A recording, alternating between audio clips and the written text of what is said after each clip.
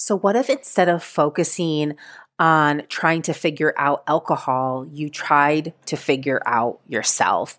You learned how to do all of the things that you think alcohol is doing for you, but better.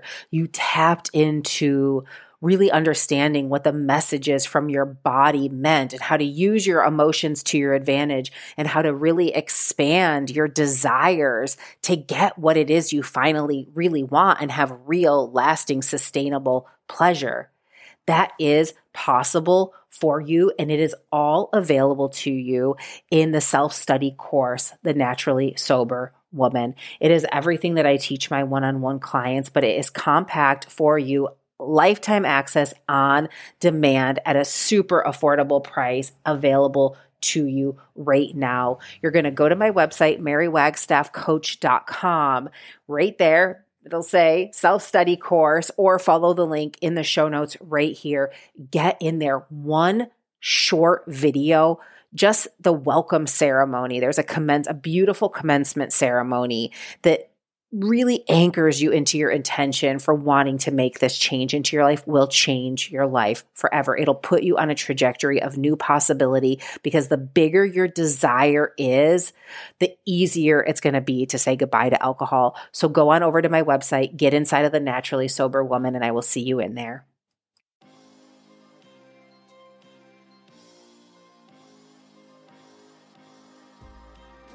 Welcome. My name is Mary Wagstaff. I am a life coach who ended a 20-year relationship with alcohol without labels, counting days, or ever making excuses. In this podcast, we will explore my revolutionary approach to quitting alcohol that breaks all the rules, amazing stories from women who are throwing a better party because of it, and how you can stop drinking and start living. This show is not a substitute for rehabilitation, medical treatment, or advice, so please talk to a health professional if your alcohol consumption is a risk to your mental or physical health. Now on with the show. Welcome back, my beautiful listeners, for another episode of Stop Drinking and Start Living. I am thrilled to be showcasing the beautiful Queen Connie McMillan today. She is a true inspiration. She was deemed the sober queen by her sister, and she took it and ran with it. And the thing I love most about her story is the truth that miracles are possible. And really, when we shift our perspective into any situation, that is what creates a miracle. But she has like a real beautiful, crazy miracle. And now she's out helping other kings and queens on their journey of sobriety and just really next leveling their life and showing up with the essence of God and her creator of source by her side. And Connie, I just wanted to say thank you so much for being a queen in the world, for being an example of what's possible, and for sharing your story with us today. And before I get on to the interview, I just wanted to talk about one of the pillars of coaching that I work with. So I think that if you've been listening for a while, you know that I am a holistic life and alcohol coach. So I work with my clients' mind, body, heart, and spirit. We use the mind as the tool to create the desires of the heart, to really manifest that, how we want to really live in the world. And so it's kind of a process of working backwards and unraveling the layers of story and conditioning and limiting beliefs and labeling created by the world, like all the things that we didn't really sign up for, but we've lived into, and we kind of get to this place where it's like, you know what? Alcohol is now a thing that's no longer working for me, and I really want to explore and see what's possible and live into possibility of the future rather than just thoughts of a limiting past. But one of the pillars that I really start working with is this idea of loving what is. And that as long as our basic needs are met, can you look at everything else as a bonus? It's when we get caught up with our measure of success being the conditioned outer world, right? There's all of this striving and purpose and next leveling. And my invitation is that we measure our success in joy. And from that place, we can achieve and accomplish other things that end up being a bonus to our lives. We have everything in this moment that we need to survive. And in this moment, we have the choice and the capacity to experience joy and happiness. And we will never be whole, total, or fulfilled if we're always striving for the next best thing and missing what's right in front of us. Because as we've been shown so drastically with this pandemic, that the future is a story yet untold. So if we're always living there and we're never satisfied with the moment, then we miss out on the magic of our lives, of the opportunity to take a cathartic breath, to relax, to look at the clouds, to see the sun, to understand our process as being part of an integral whole, to expand our awareness outside of the wrapping and the trappings of the ego, right? We got to get out of that place, out of being the center of the universe. We create the universe from the center, but we are a piece of all of it. And so every moment holds the capacity for us to experience abundance, joy, and love. The earth in and of herself is innately abundant. Everything else is a construct. And remember that wherever you go, there you are, and that you take your mind with you. So it doesn't matter if you have 10,000 followers on Instagram, or you buy that dream house, or you find your soulmate. If in this moment you can't experience joy and happiness, then that thing outside of you won't create that for you. It might have a momentary false pleasure, but your thoughts and that conditioned patterning will go with you. You don't buy a new car and all of a sudden your limiting beliefs about your self-worth are gone, right? It's a momentary buffer, if you will. So it just like alcohol, it's a momentary pleasure fix, but all of the conditioned, all of the beliefs are just right there waiting for you when the newness fades. So my invitation for you, my beautiful listeners, over this next week is to just see, what can you lean into of what is? Ask yourself, are my basic needs met? And then what else is a bonus to your life? And lean into that for inspiration. Show up for that.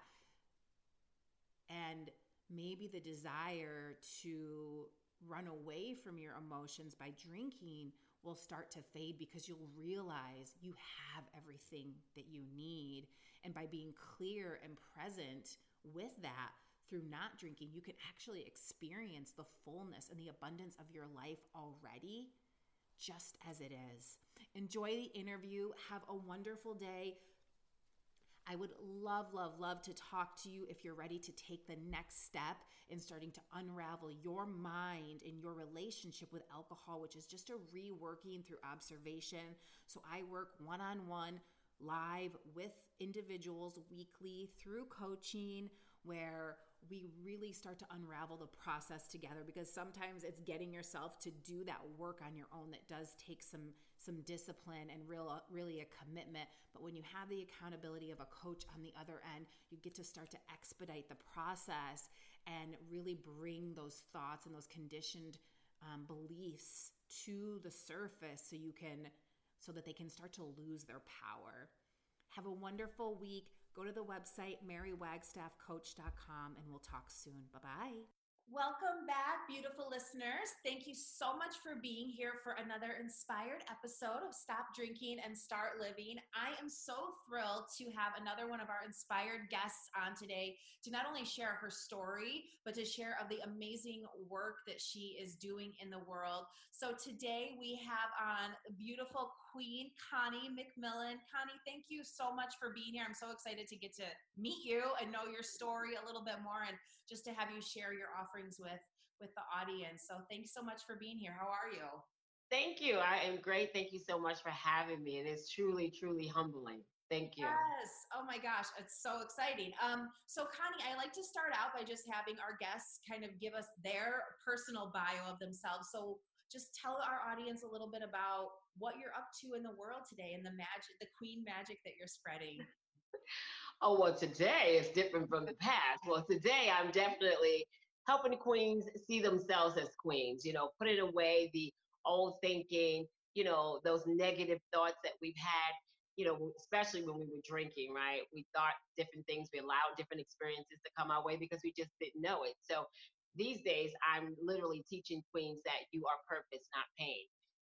Through my book, through my podcast as well, through speaking engagements, through one-on-one trainings. It's truly, truly an honor. I know what it is to walk that life. And if I can help in any way so that queens can live their purpose, I want to be able to do that. Oh, I love that so much. Thank you.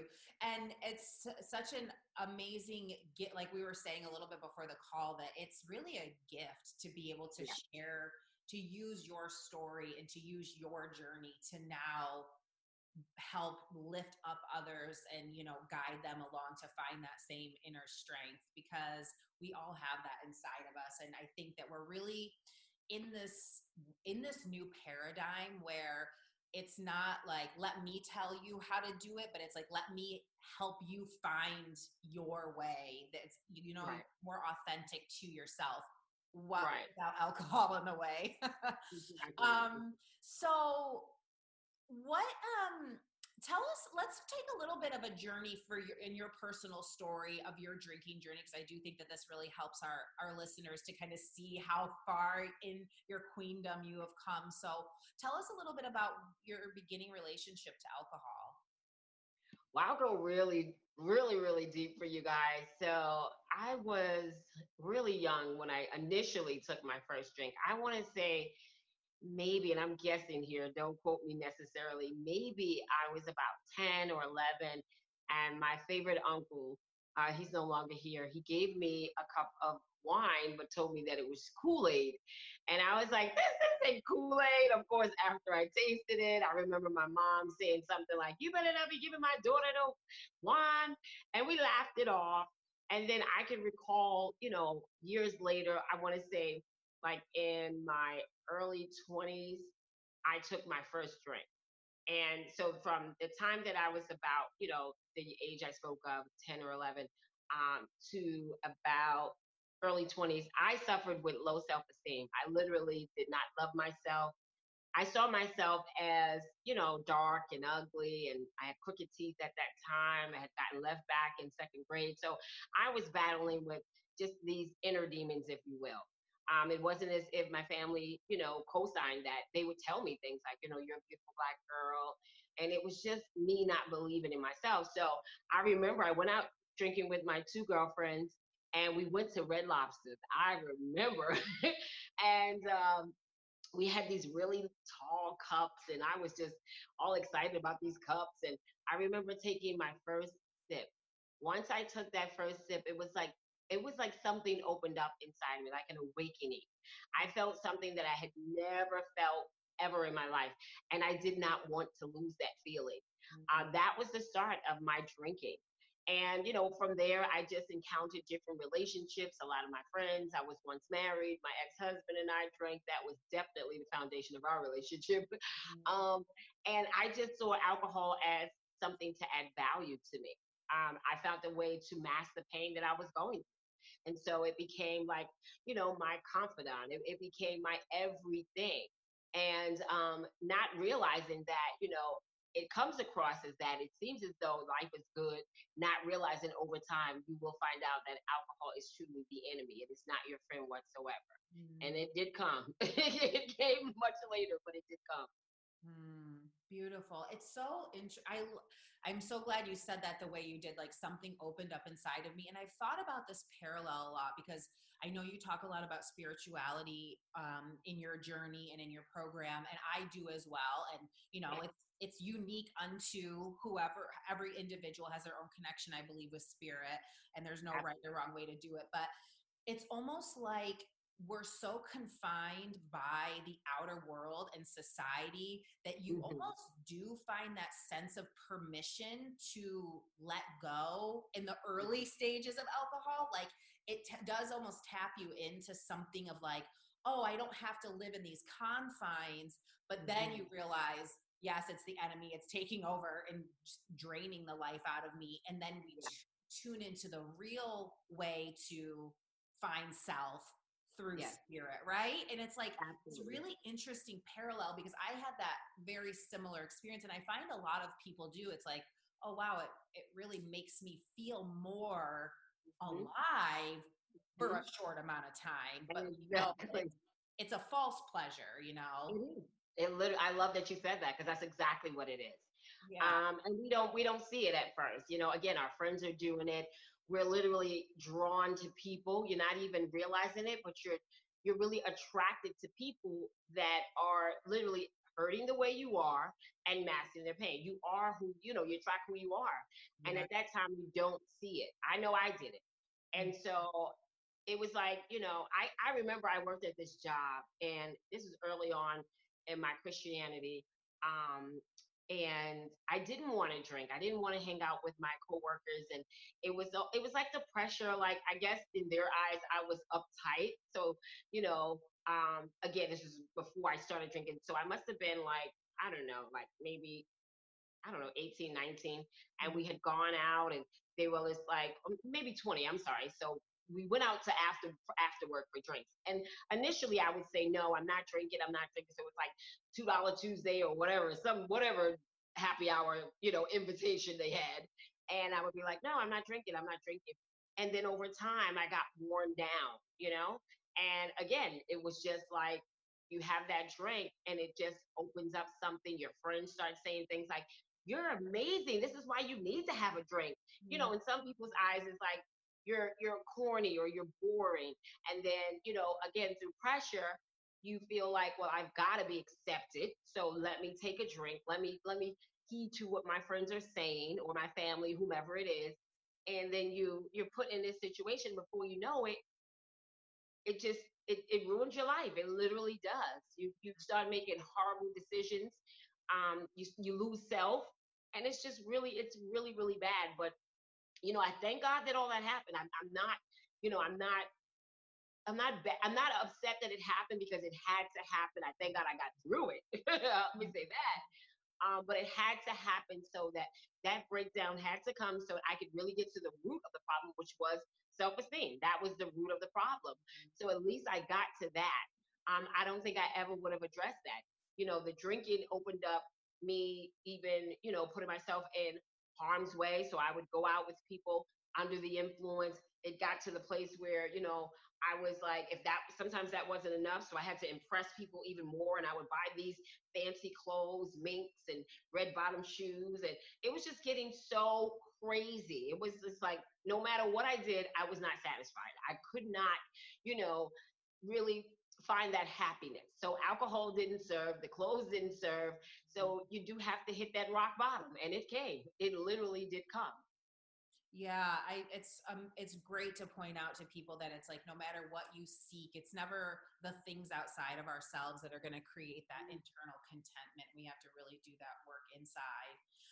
So if you wouldn't mind sharing, what was the kind of pivot point where you really realized like, okay, alcohol is just not the way anymore? I mean, it was a number of things. So my mom was really sick. My mom was a functional alcoholic. So my mom died as a result to alcohol abuse, use, and dependency. So my mom was getting really sick. My sister was incarcerated. And I was just in a horrible marriage. But on the outside, I was making it seem as though we were just this perfect couple. That in itself is exhausting. So here I was getting hit from so many areas. And I'm telling you, I was, again, trying to mask it with alcohol, trying to mask it with clothes. I was giving out so much that I had nothing inside. And that's impossible. You can't give from an empty cup. You can't pour from an empty cup. So I'm giving here. My mom was, as I said, was getting sick and she was missing my sister. So there would be holidays because we're very, very family oriented. So, Thanksgiving and Christmas, we're used to being around each other. So now I have to try to overcompensate so my mom wouldn't feel, as depressed. I'm, trying to get her mind off the fact that her firstborn child is not here at these beautiful celebrations. So I would again bring alcohol because it was a celebration. That's how we celebrated as a family. So, other family members would come over. Of course, by the end of the night, we'd be drunk, twisted, and it would just be a hot mess. But that was our way of celebrating. And so we did that a number of times. Again, the marriage, it was just going. I should have gotten out of that sooner than what I did. I stayed there 5 years. So it got to a point where, my mom was literally on her deathbed and the marriage was dissolving, my sister not being present. And I just said to myself, girl, how many more things has to happen before you're going to wake up and see that this is a problem? So I wind up, what happened first was I wind up getting a separation and then getting a divorce. So that was the first part of, getting a little bit of an awakening or making that step forward to really say, I need help. And then my sister wind up coming home from jail. Um, but things were very rocky, of course, because now she's not stable, and we've got to, as a family, pull together and get her together. So that itself can be a lot mentally, emotionally. My mom, again, still being sick. Then the second thing that happened was my mom passes away. So I'm like, this is just too much for me. This is like, I'm gonna lose my mind. Here it is, my rock, everything. And I literally at this point, because I gotten the separation now, divorce, my mom's in not really in the grave because that's a different story. During the time when she passed away, the ground was just it was frozen. It was in January, and so she had this. Her body had to be in a mausoleum, so she couldn't even be buried technically. And I had moved out to New Jersey where I reside now, and it was in that space. Now I'm alone. I'm away from everybody. All the noise is drowned out. And I always had a relationship with God. So it was in that space, that quiet space, that space where I could take responsibility for my actions regarding, all of the drunk activities that I did, my part that I played in the marriage, because I definitely played a part too. Um, I got that time to just spend with God and say to him, listen, I need you to help me. I need you to help me because this alcohol is going to kill me. I'm not going to be here. This is not the way I want to live my life. So if you don't take the taste out of my heart, my mouth, and my mind, and I was very specific because I knew I had to be specific. And I'm like that even with my clients. If you want something, you've got to verbalize it, right? Or whichever ways, if you want to write it out, but you can't like do the fluff. And so I said my heart because I really did love the relationship we had. It wasn't good, but I loved it. My mouth, because that's where it went to. It went to my mouth. I can remember, my taste buds getting all watery and all that, so I knew then. And then my heart, my mind, because I thought about alcohol. I would sit back and say, what kind of events could I go to where alcohol could be there? Those were my thoughts. So I had to be specific when I said that. And that's what it was. It wasn't like, God just like said, okay, bling, you're not going to drink again. It didn't happen like that. It did not. But he did definitely step in. I believe that, when you get honest with yourself, as I said, you can't do fluff. It happens, but it doesn't happen immediately, but it does come. And for me, it did come in that space, in that environment. I had to get outside of Brooklyn because I'm originally from Brooklyn, New York. And I had to repent of a lot of things. I had to get me cleared. I had to confess a lot of things within myself. So the one particular night, I'm in my home, and I remember, even though I asked that and I asked God to do that, I'm still, the flesh is very weak. You're still going to want it. Your temptation is going to be there. So there was a liquor store, as there is on just about every corner. I went to the liquor store, which I had done before. I can remember praying and asking God previously, don't let me do this. Don't let me do this. And I want to just pause and encourage people, whatever your method is, whoever your higher power is, mine is Jesus Christ. But don't give up on, you're reaching out. I said to be, transparent and be consistent and, and be vulnerable. Yes, but don't let those signs be like signs of it's not going to happen. Just stay consistent in your way of doing things.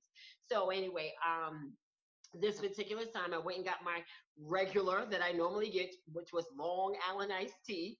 And I came back to my house, and I used to work in a bar at one time as well. So I did what we did at the bar, and I put my glass inside the freezer, let it get a little frosty. Moments later, I pulled it out. I put the Long Island iced tea inside the glass and sat on my bed, had the remote in one hand, wine glass in the other, and took one sip. And this was probably from the time I prayed to this point, it's maybe like a week later, give or take. And I'm sitting on my bed. I take one sip, and I begin to choke. Now that had never happened in my life. I mean, I could swallow with the best, honey. So that never happened.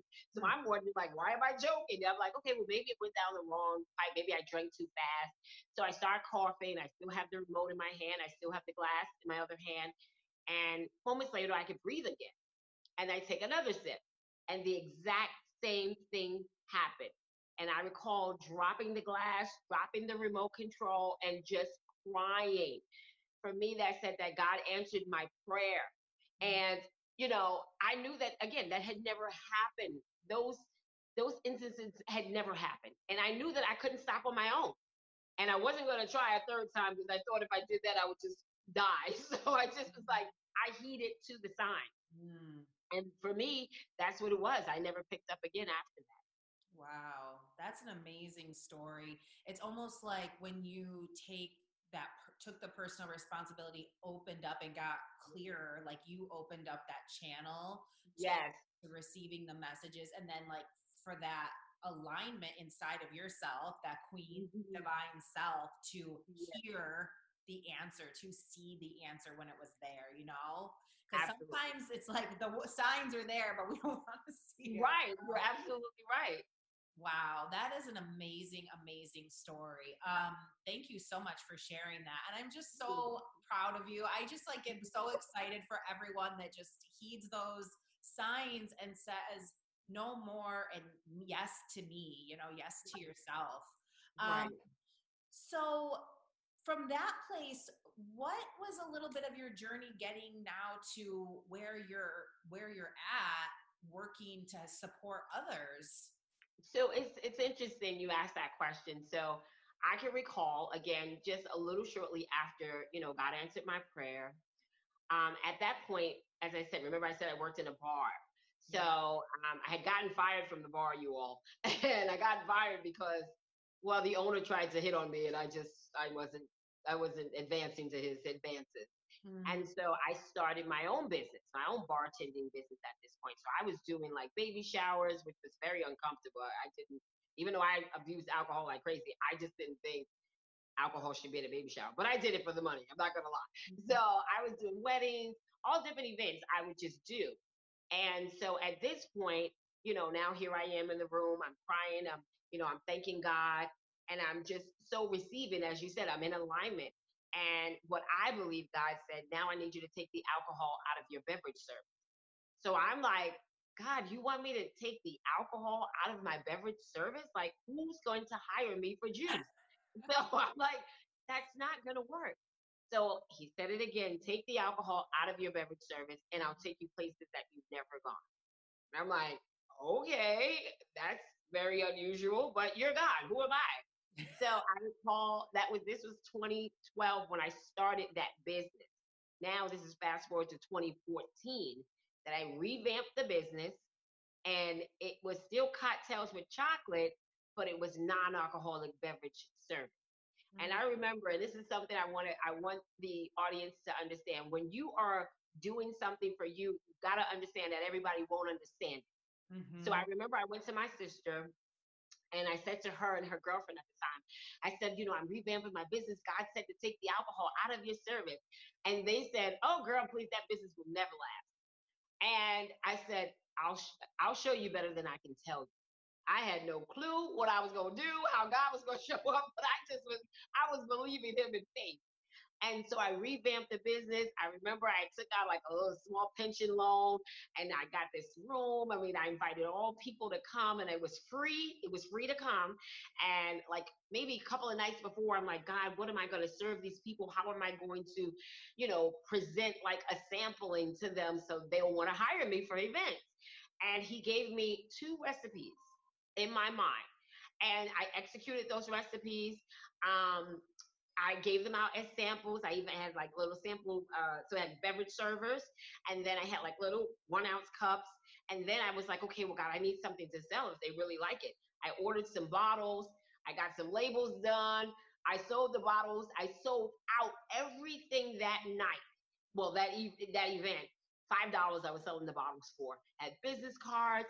So how it was set up, just to give you guys a vision, I had different tables set up. So when you walked in the room, of course you were greeted, you got your sample, and then you had you needed a visual to see like how my service could be useful to you. So I had like a wedding table set up, I had a graduation table set up, and milestone birthday party set up. And of course, we had like video shoots and stuff so you could take like beautiful pictures. And it was absolutely amazing.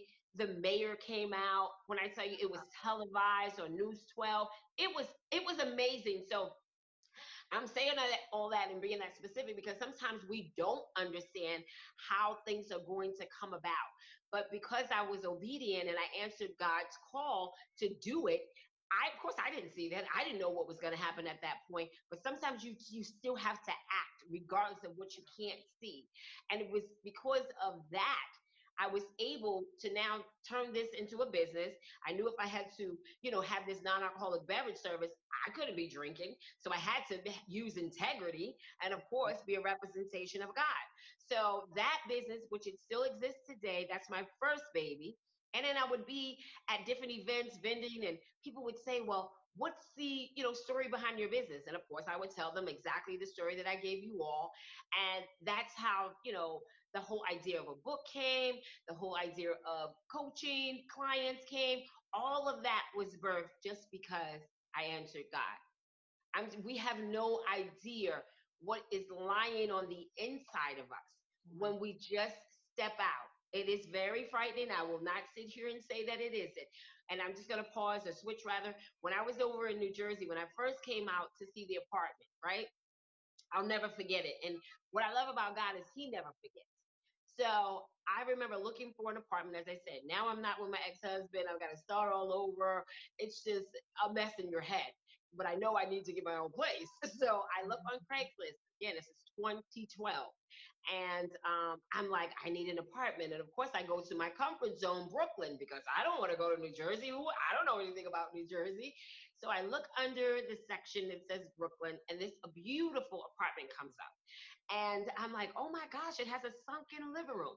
When I was like maybe 7 or 8, I recall saying we visited my aunt's apartment years ago, and she had a sunken living room. And I spoke out of my mouth, I'm going to have an apartment with a sunken living room one day. And here I was, more than 20 years later, looking at an apartment with a sunken living room. And that was something that I couldn't say no to. So I'm like, oh my gosh. And then the price was like remarkable. So it was like $800. And I was like, or 850 something. And I was like, oh, let me call. And when I look at the number, the area code says 973. I'm like, oh my gosh, who's moving to New Jersey? I don't know anything about New Jersey. But the image, I couldn't get that out of my head. So I call I call up the number, the apartment's still available. And this is the point that I want to make. When I get to the apartment, it looks nothing like the image. The image was beautiful. Parquet floors, garden tub was immaculate. It was absolutely stunning. When I got there, it looked it looked horrid, to be quite honest. And I later understood that what God was showing me was that was a representation of what I looked like. Mm. That apartment in disarray, that was me. The dull floors, the bruised up garden tub, everything that apartment represented at that time was what my life represented. So when I came, I wound up giving my deposit because I'm like, I'm just gonna have to gamble here. And I gave the deposit and I moved in at during the first. When I came back to the apartment, of course, it was transformed into the image that I had saw earlier. And that was God showing me, I believe, this is where I'm going to take your life. And that's what we have to understand. What we can't see, God can see, right? A lot of the times we get we get so caught up in the questioning, how, the where, what. We get caught up in that we lose sight that God can do the impossible. So what is, impossible for him, I mean, sorry, for us, is possible for him. So I'm saying that to say that even if your life looks crazy right now, you might be losing hope. You might be saying, you guys are on here and I like what you're saying, but how can it happen for me? I am telling you, rest assured, we've been where you are and your life can be transformed. You've just got to believe it. You've got to take action and you've got to definitely invest in your higher power, whomever that would be. Yeah, beautiful. Oh my gosh, I love these stories because it's so true. And you have to show up. I was listening to something earlier and I wish I could remember the exact quote, but it was Eckhart Tolle, who's like a spiritual philosopher of sorts. You know, he talks about the power, his book is The Power of Now. And he's an interesting man, but he talks about the power of presence and the power of now. And he was talking about Jesus. I think he studies a lot of, religious, spiritual teachers. And it was something about the only thing that you need to remember, and it was a message, a quote, or a passage that was pray. And when you pray, the only thing you need to do is pray like you're believing that it will come true. Like you pray with the belief that it is going to happen.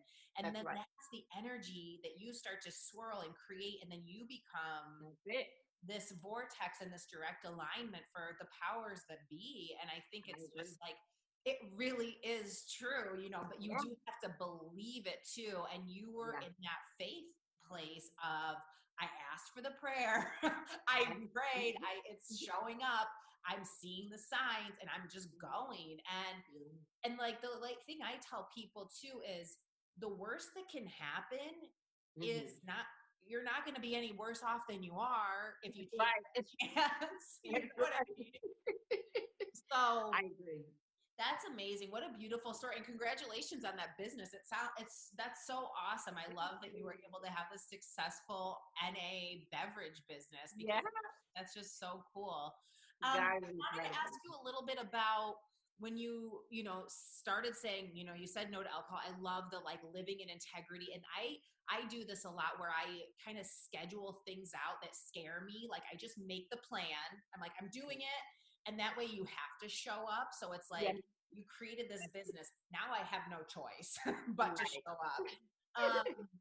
But how did things go between you and your family or the rest of your life? Because you had said that was some way that you guys got together a lot, through alcohol. And because I know that's a big thing that a lot of people face is they start to change their relationship with alcohol and they have to kind of navigate the rest of the other relationships in their life. So what was your experience like with that? Well, of course, this is going to be a funny story for you all. So, I stayed in Jersey a lot, especially in the early stages of my sobriety, because, I'm still vulnerable. I'm still working through some things. So we kind of talked on the phone a little bit, especially early on. And I can't even give you a time frame as to how long that was. But I know there were times when, if there were going to be celebratory moments, I had to say what matters most to me being there or me just staying home. And I always chose me.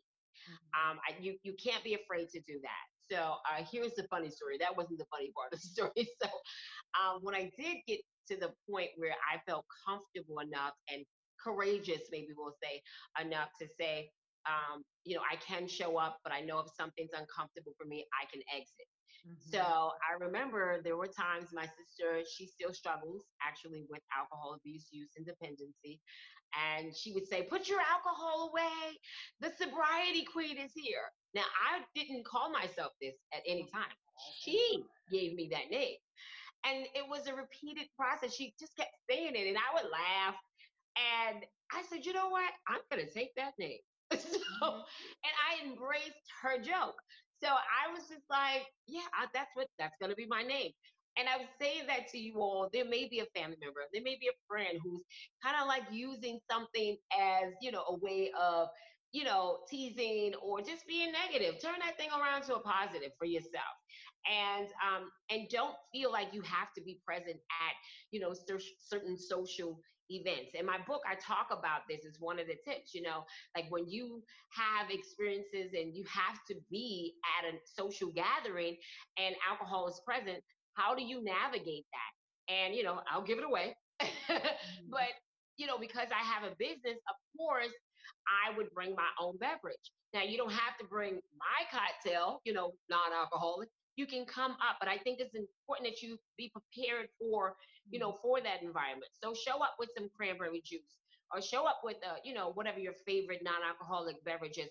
So if you have it in hand and you let them know, listen, this is mine. This is what I'll be drinking. Or show up with two and give them one so you don't feel like you came empty-handed, but have something that you can, pour in your cup. And again, if that pressure comes where, you feel like everyone's just saying, oh, well, just have a sip, exit. You don't have to, you're not obligated to anybody but yourself.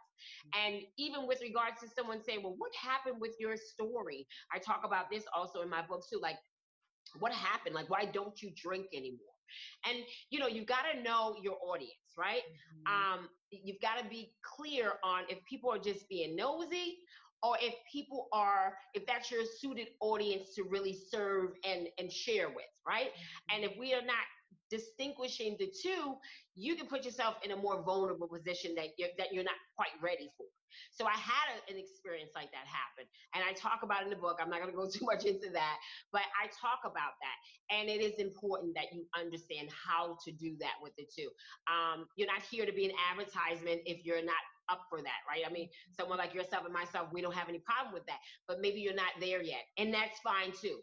My point here is, if someone's asking you that, what happened with your story? You know the relationship that you have with that person. Is that a person that, that you just met? Is that a person that, maybe you have meetings with at AA or at a different environment where they support, sobriety? Then you can share those experiences. You can share as much as you want. And Yeah. if it's someone that you don't have that kind of relationship with, you can just, you have the right to say, that's not a discussion that I'm open to sharing with you. You Yeah. can say that. You don't have to feel any kind of way. It's not a crime for you to shut somebody down, respectively. Yeah. Thank you. I'm so glad you said that. Because I think that is, people are so many of the clients I work with are so scared of like what they want to create the story in their head first of like, okay, so what am I doing? What do I say? Because of Right. all the labeling and stuff, it just trips people up to feeling less than or feeling Yeah. broken or all of these Yeah. things. And I just say without excuse, but I Mhm. know, like you said, that's not as easy right away for some people. So I work with clients a lot of like, okay, what is this thing right now that's going to make you feel good? This kind of how you're defining your journey right now. So a lot of times I'll say, I'm changing my relationship with alcohol, or, Mhm. I'm exploring my relationship with alcohol. Cause I work with people that aren't always done. Obviously they're not Right. done with drinking yet, but, yeah, that's amazing. What is it? Can you just tell us the name of your book, and we'll make sure to put it in the show notes just so I don't forget? Sure. Sure. So it's Alcohol Fiend Ooh. to Sobriety Queen. I 20, love it. 25 tips to putting down the bottle and picking up your crown. Yes. Oh my gosh, that is amazing. I'm sure there's so many wonderful things in there. I can't wait. I'm getting a copy by my by the way. Because these, as I mean, and tell me how you feel about this. The tools that you use to get alcohol out of your life, I mean, do they not flow and do you not use them to solve other problems and to do like, Absolutely. yeah, I mean, it's just like a It's theme that That's runs. what I love about my book. It's not just you don't just have to use that for sobriety. It's really a book of empowerment too. It's Yes. building you up. But it definitely does go into, how to get alcohol out your life, but so that you can become that generational curse breaker, if you will, right? That's the premise of the book. Yes, I love that. And I think that is such a huge piece, something that I know for me personally was like Mhm. being that I love Yeah, that term, the generational curse breaker. Yeah, you it's have to really be. that's You an have. empowering tool to use too. Like it stops with me. Yes, yes, I'm telling you, like, I think that was the biggest thing. Listen, my mother had five siblings, and everyone passed away as a result of alcohol abuse, use, and dependency, except one that was murdered. And Mhm. I think because we all, most of us, have grown up in environments where this is what we've seen, it become like normalized, and that is not acceptable. I had to make a choice. I don't have any children. I have a fur baby and Chansey Poo, and I had to make a choice to say, is this the way I want my little cousins to see life, as as being alcohol or alcoholics, or seeing your life just degraded and not being purpose, not living purpose? Is this what you want? You know, my mom was an amazing mother. I mean, she taught me great things. I will never, ever take that from her. But I also got to see alcohol being used in our home and being abused in our home. And that's the part that has attacked us. My dad, he is also struggling with drug addiction. And I've never seen him sober, but I pour into my dad like it's nobody's business, honey. I address him as a king. I remind him of who God says he is. He is the head. He's not the tail. He's above. He's not beneath, right? God has a purpose for your life. And I think that, listen, as we are even in this life, right? We're so caught up in what we've done. And I was there. I got it. Remember, I sat on my in my bed and drank for hours looking at pornography and literally just every negative thought that I could think of, right? I would I would on one hand I would say I want to speak to women around the world, but it would always be that lingering negative thought saying, how are you gonna do that? Please, you watch porn, or you just was out at the club, and who's gonna listen to you? So those are the thoughts that stay with us. And I'm saying to you, you got to find a way to drown out that noise. You got to understand that God used so many people in the Bible. I love the Bible because it's such a great tool. And you don't have to love the Bible like I do. I mean, that's I'm just expressing what I love. But there are great tools out here. There are great, there's great information out here. And if you can replace the negative voice with a positive voice, that's what can help. Mhm. Affirmations are also a great tool to have, because we've got to understand we hold so many thoughts in our minds, and it's the ones that are repeatedly said that are going to stay there the most. So you have to do that work. It takes a lot, but you can do it. Mhm. Yeah, absolutely. And there you you've given us so many awesome tools already. What do you think is the biggest what do you think is like the biggest belief that shifted in for you, like from what you were drinking and like how you thought alcohol was an answer essentially to where you are now that you're just like that was never true? What do you think one of the a big shift of a belief was? I mean that I'm not pain. I am purpose. That my pain literally was what I needed to come into my life so that I could pursue my purpose. Yeah. And I needed that to happen. Everything that has happened, you know, to me has happened for me. That's what I had to understand. As I spoke about earlier, when I thought that I wasn't attractive and I had low self-esteem. Now I'm able to talk about that to help, many queens around the world, because we all face that. So I thank God for being the guinea pig, right? And Mhm. it's something that still that you build up every single day. I'm not here saying like, every day that I think that I'm amazing. Some days I don't feel that way, but I still have to verbalize it, right? I still have to Yeah, yeah. either put my cute little lipstick on and my little earrings on, or and speak to myself.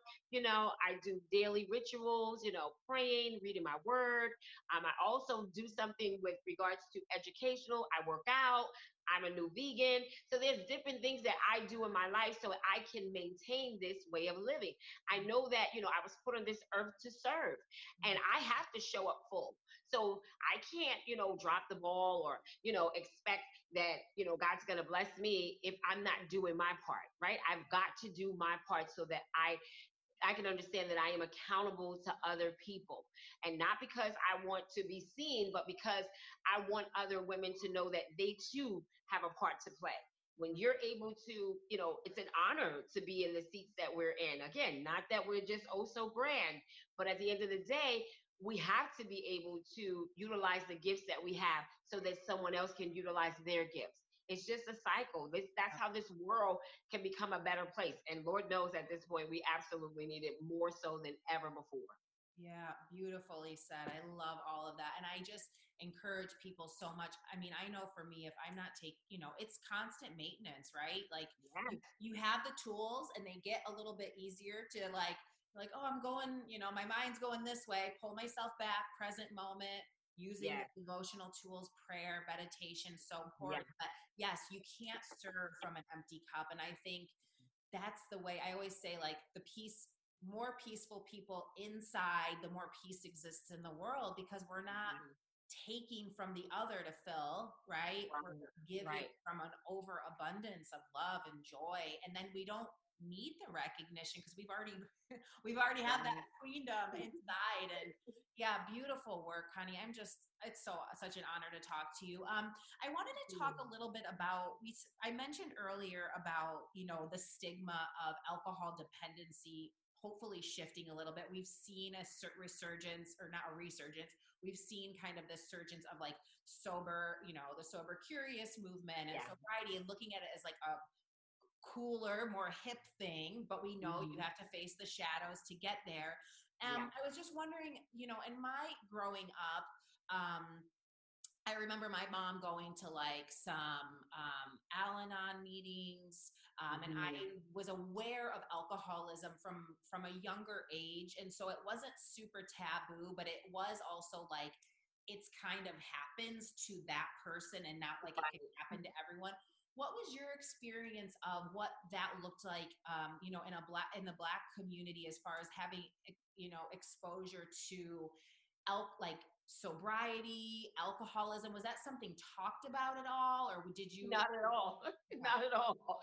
We Yeah, didn't talk about that. That's not something you talk about. Like, you always had someone in your family, or several people in your family that abused alcohol, and it was just like, oh, that's just Aunt so and so, or that's just Uncle so and so, or Grandma just behaves that way because of.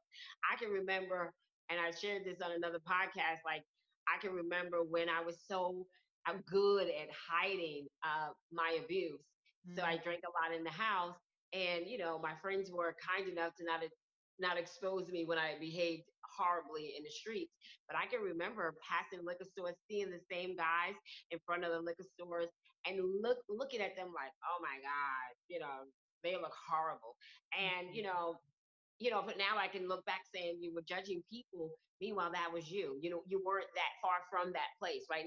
Granted, you had your own place, you had a couple of degrees, but it's nothing but God's grace and mercy that didn't allow you to get to that place. mhm. And I'm sure that has a lot to do with why I give so much, why I talk so much and share so much, because I could have been that person. I really, really could have been that person. Any one of us could be. And as I said, it just really wasn't shared in our home. And I guess because, our culture mostly is like, what happens in this house stays in this house. And so it's more of a secretive thing. But meanwhile, the secrets hurt and secrets kill and they destroy. Mhm. And so I'll even go a step further, even with me sharing, in the beginning, it was just like, do not discuss our mother. Do not. My sister was very adamant about that. And, I had to find a way to, you know, maybe share more of me and then kind of pull her in, because you can't tell one without the other. You just can't. It just is impossible. But then I just had to get past of, like, listen, you're gonna have your own view. And I understood why, because she's still struggling herself. Yeah. When you've gotten to the point where you're healed, you don't care what anybody has to say, because you understand the power in sharing your healing process. So because she's not there yet, it's more like a defense mechanism. You Right. know, I can remember another instance where when my mother was in a coma, and we were in the hospital, and the doctor came out. My sister being the oldest, I want to be respectful and let her answer the questions that the doctors were asking of the doctor. And he said, "Does your mom drink?" And I'm saying to myself that this is the doctor. I already know he knows that answer. Like, what is he doing here? So I Yeah. say, oh, yeah, there's a reason why he's doing this. And my sister, again, being in protective mode, and she goes, well, sometimes. And I said, that's a lie. She drinks every single day. Now, Mhm. that wasn't me being like malicious. That was me being honest. You're a doctor. I want you to help my mother.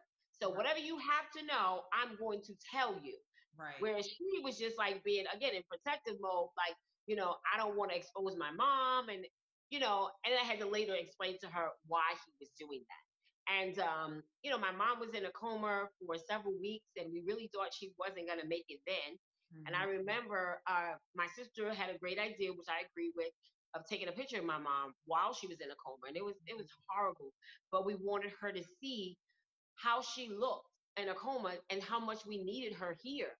So if she could, go into a program or do whatever she needed to do to get the help that she needed, we were willing to support her in that. And I remember my mom coming through and she just said, I'm just tired. And Mhm. again, all of her siblings my mom buried all of her siblings Mhm. practically. Well, one died like within months of her death. But she just was tired. She said that. She was just like, I'm just tired. So Mhm. you really can't just help someone who's tired. They've Yeah. literally given up. And we had to respect that. We had to respect Yeah. Sounds like she had suffered a lot. that. Yeah. Yeah, a lot. She lost her mother at 19. She was pregnant with my sister at that time, and then I came like 18 months later. She raised everybody. So, she worked for 20 years, retired. She went through a lot, Yeah. and that could be a hard life. And she, my mom was born in 1950. It's a lot. She's seen a lot. Mhm. So, things that they always say, like you find out more so about your relatives when they pass, and I Right. found out a lot. So I had to understand that and respect, her feelings. And it was hard because you want your mom, your loved one here, but you also have to respect their wishes. And we had to learn to do that. Yeah, absolutely. Do you think that thank you for sharing that. I know that that is sometimes hard, hard memories to talk about, but it sounds like you have a greater awareness now. And it's Yeah. so interesting what we'll do with alcohol, like how just not even sharing that story to our detriment, like not you Right. sharing the story about your mother, but like talking to the doctor, and it's like, Right. what do we have to lose at this point? Exactly. Honestly, Exactly. did you, before you had your, kind of your awakening around your relationship to alcohol, did you feel like there was support out there for you? Because I know like this is why I'm like so like wanting to just coach everyone around alcohol, because I feel like there either people don't know that there's support for them that's not, maybe AA, or did you even know of what support existed for you if you needed to seek Well, help? I knew that support was there. Okay. However, there wasn't support that looked like me, Right. right? As an Yeah. African American Black woman, there was nobody that looked like me. And even after, when I started my journey, there was not a lot of Black queens out there. Mhm. And I can remember God saying, well, then become one. Yeah. So that was the reason why I started sharing. But I also, again, I was like, if I'm going to tell my business to anybody, I'm going to tell it to God. I'm not going to sit in anybody's chair. I'm not going to. So it was a little bit of me being like, the whole stigma thing that was in my head. And I did go to an open meeting. I will say that. So I went to AA open meeting once to just kind of get a feel of it. I'm like, let me just see. And Mhm. it was depressing as hell. I'm sorry. It was so depressing. I remember the room was dark and everybody they almost seemed robotic. And I was like, what is going on here? And I was like, no, this is a no. This is a no for me. So that's what it was for me. I mean, obviously AA's done great work. I'm not being Really? disrespectful by any means. That's not my intention. But I'm saying there's different methods to sobriety, and Yeah. you've got to find what works for you.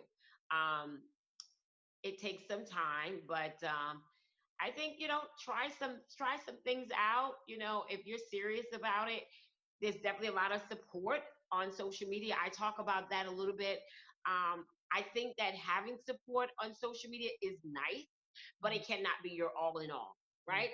I've actually had one client, well, I wouldn't say that. I had a discovery call with a potential client, and she chose to use one of the sober groups as her support. And unfortunately, and I'm saddened to share that, so this particular group, they highlight the numbers of sobriety, the number of days, and Mhm. she started at one so many times, and I'm saying this trying to be very careful with my words, but I'm saying if you're using that as one in your only support system, you're this depending on who you are, right? It could definitely lessen your chances Mhm. of really strengthening your journey.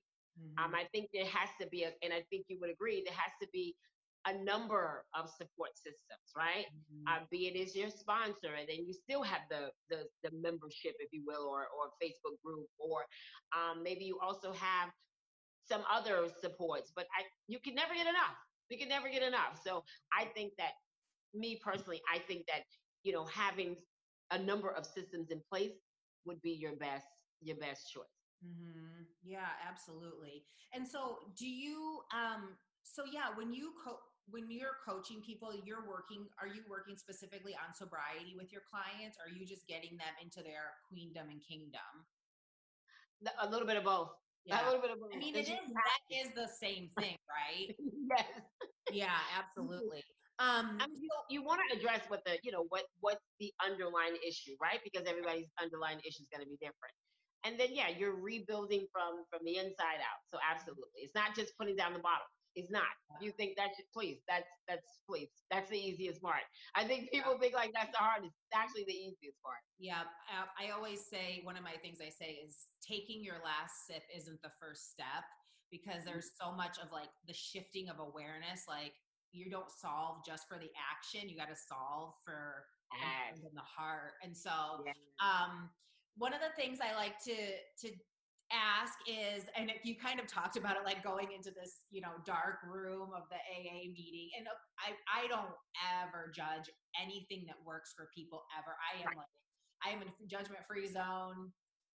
However you get there is how you get there. But there is that deprivation piece of it, where like, instead of yes, yes, me, yes, spirit, yes, life, it's like, why can't I?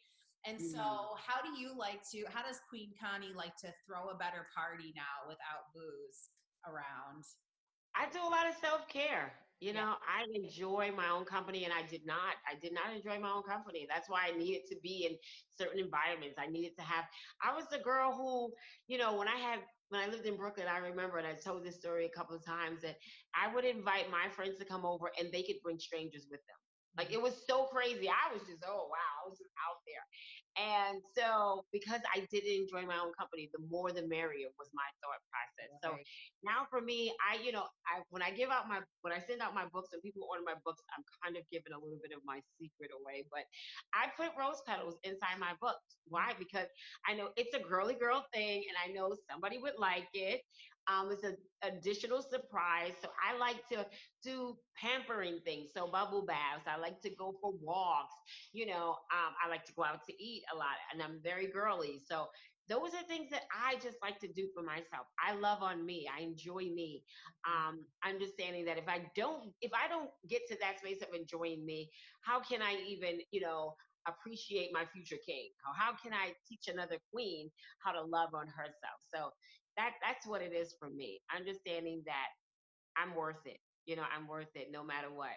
Awesome. I love that. Yeah, ritual was a big piece of my sober journey, just like tuning into making everything a sacred moment and a special Yeah. moment where I was connecting. Like, this moment is the only moment and it matters, you Yeah. know? Yeah. I did want to ask you just one more thing, a little bit about, well, I want to get to make sure we know how to find you and work with you and everything. But as far as support in, the sober community, and I mean, even the work I'm doing, and we have access to you now, but we're in this world right now where we're talking. There's like, obviously, the Black Lives Matter movement is huge, Mhm. and people are really coming out and they're saying, what I wasn't aware of, I want to be aware of, and I want to support, and we want to make changes because I don't know. I mean, I personally want the world to be the best place for everyone, right? Um, Right. what do you think could be something where like sobriety programs or coaching programs where they could be more inclusive? Is there any way that you feel like people could just support and extend a wider lens for making sure that Black communities and marginalized populations are receiving the same support, or something that you just think is overlooked? I mean, it's so interesting you said this because I've spoken at conferences as a keynote speaker and has been the only Black woman there. I Mm-hmm. don't think people are even aware enough that, you have a panel. Well, in my case, I was a Black woman, but like, who are you targeting, right? Understand that there are many races, many ethnicities that need this service, that want to get healed. So how are you, what's the idea when you're planning this? Like, what is the thought process in that? Mm-hmm. And it baffles me. It baffles me. Before COVID-19, I was researching because I wanted to do some more speaking engagements, and I was researching sobriety conferences, and I came across one in particular, and three women who I will not share their names, but I'm very familiar with them, and three white women, and taken, I was taken aback, like, how is it that you have three white women talking? That that's not relatable to the other ethnicities. I'm sorry, and Right. I'm just like, the thought is not put into it enough. Yeah. I just think like some people are just, they may be coming from a good place as far as like they want to get the message out, but you're limiting who you want to get the message to, Right. and you cannot think like that. Yeah. If it's a case where you're not educated enough on black audience, because maybe that's the case, you don't know, well, Mhm. then get educated. Get Yeah. educated, educate yourself. A lot of people have definitely, and I'm so thankful that people have literally um, made necessary steps and said that, Black lives do matter, right? And they have shared um, my information and other queens' information, so that we can get in front of other audiences, Mhm. right? Otherwise, we just have to kind of share our own stuff. Mhm. But then there are others who've done nothing, and Mhm. I just think that that's just so not good. It leaves me personally, it leaves me in a space of saying, well, what is your real intention? Who Mhm. are you really helping? And who do you really want to show up as? Mhm. And it leaves some of us wondering, it makes us, me, I would just say me, it makes me more aware of saying who I want to work with and Yeah. why, right? Because I'm watching. I'm literally watching. Yeah. And now I'm just, if I don't see that you're not in this to reach all races, including a lot of Black lives, 9 out of 10, I'm going to say no. I'm going to say no, that you and I will not work together, because I can't see your intentions to really want to understand more deeply Mhm. that, you know, that there's no separation when it comes here. We have got to come together. If we are literally about helping kings and queens repair their lives, then it shouldn't matter what color you are. Mhm. But you should definitely still want everyone to get this, right? Um, I could say so much more, but I'm going to leave it there. I'm going to leave it right there because it's a very, very sensitive topic. But Yeah. again, I'm very cautious. I did see a separation. I saw it for a very long time, and it bothered me. It bothered me to the point that I felt like, I know a lot of Black queens, and we were just gonna come together and do our own thing, and that's sad. But I felt like we had no choice. We Yeah. had no choice. Dawn Nichols, she's the owner. She and her daughter, um, She Recovers. I absolutely love them. Mhm. Absolutely love them. And why? Because we've had a conversation about this prior to Black Lives Matter. Mhm. Prior to that, she's supported me, and not just me. She supported a lot of Black queens. Mhm. When I first had my first event, Winning in Life Sober, and it's an annual event, celebration of sobriety. I'm sorry. I'm thinking of a program, Celebration of Sobriety, an annual conference that I've done. She supported me in so many ways, and we just knew each other from social media. I Mhm. never met her. And Awesome. then she does this thing where she goes around from state to state, and she has like these almost like meet and greets. Yeah. And she came to New York, and she called me up prior and said, I want you to come and speak. She didn't have to do that. She didn't have Mhm. to do that. And again, she did this prior to that. So it was from a genuine Yeah. place. And I just think that people in this, we've got to be more aware. We've Mhm. got to understand what the bigger picture is. We are helping individuals with their lives. We've been blessed enough, assigned enough from God. And, it's not about us. Who am I? It's not Mhm. about me. It's about the assignment that God has entrusted me. Yeah. So that's what I would say. No, beautiful. Thank you so much for saying that. And being that I feel like sober outreach has been limited to like AA, the small little group that Hmm. as the movement of sobriety is Hmm. shifting and it's so unique unto the person Yeah. that we know like diversity is unity, because if we have all these different problems we're facing, we can't solve a diversity of problems with one perspective, right? That's Like, right. so if it's underrepresented by the global population, and then how are we going to solve this plethora of problems with one perspective? We need perspective. We're just like doing a disservice to ourselves when I agree. we have these amazing minds, like all of your offerings is just like there's so many unique perspectives and so many unique solutions that it's just doing a disservice to humanity to not to be getting like the one same Absolutely. perspective over and over and over It's the again. And truth. so yeah, I mean, when I started the podcast, I was, you know, like figuring out how to do it. And now that I kind of shifted my perspective of like not from my perspective, but my platform of like really reaching out to talking about embodiment and some of the tools of Yeah. how we can really like thrive and throw a better party as kings and queens in the world. Yes. I just want to hear what everyone's doing, because Right. I don't know who's listening. And I just want to make sure that if you have that inkling inside of you that that you have this higher purpose to Hmm. thrive, I want Right. to make sure that you are feeling represented, or there's like this little nugget that like just resonates with you. And so and I know that like representation for healing is huge. If you were Absolutely. saying, if you don't see someone that looks like you, or you're like, well, is that for me? I don't know. Right. I don't know. And you might not Exactly. try it. So Exactly.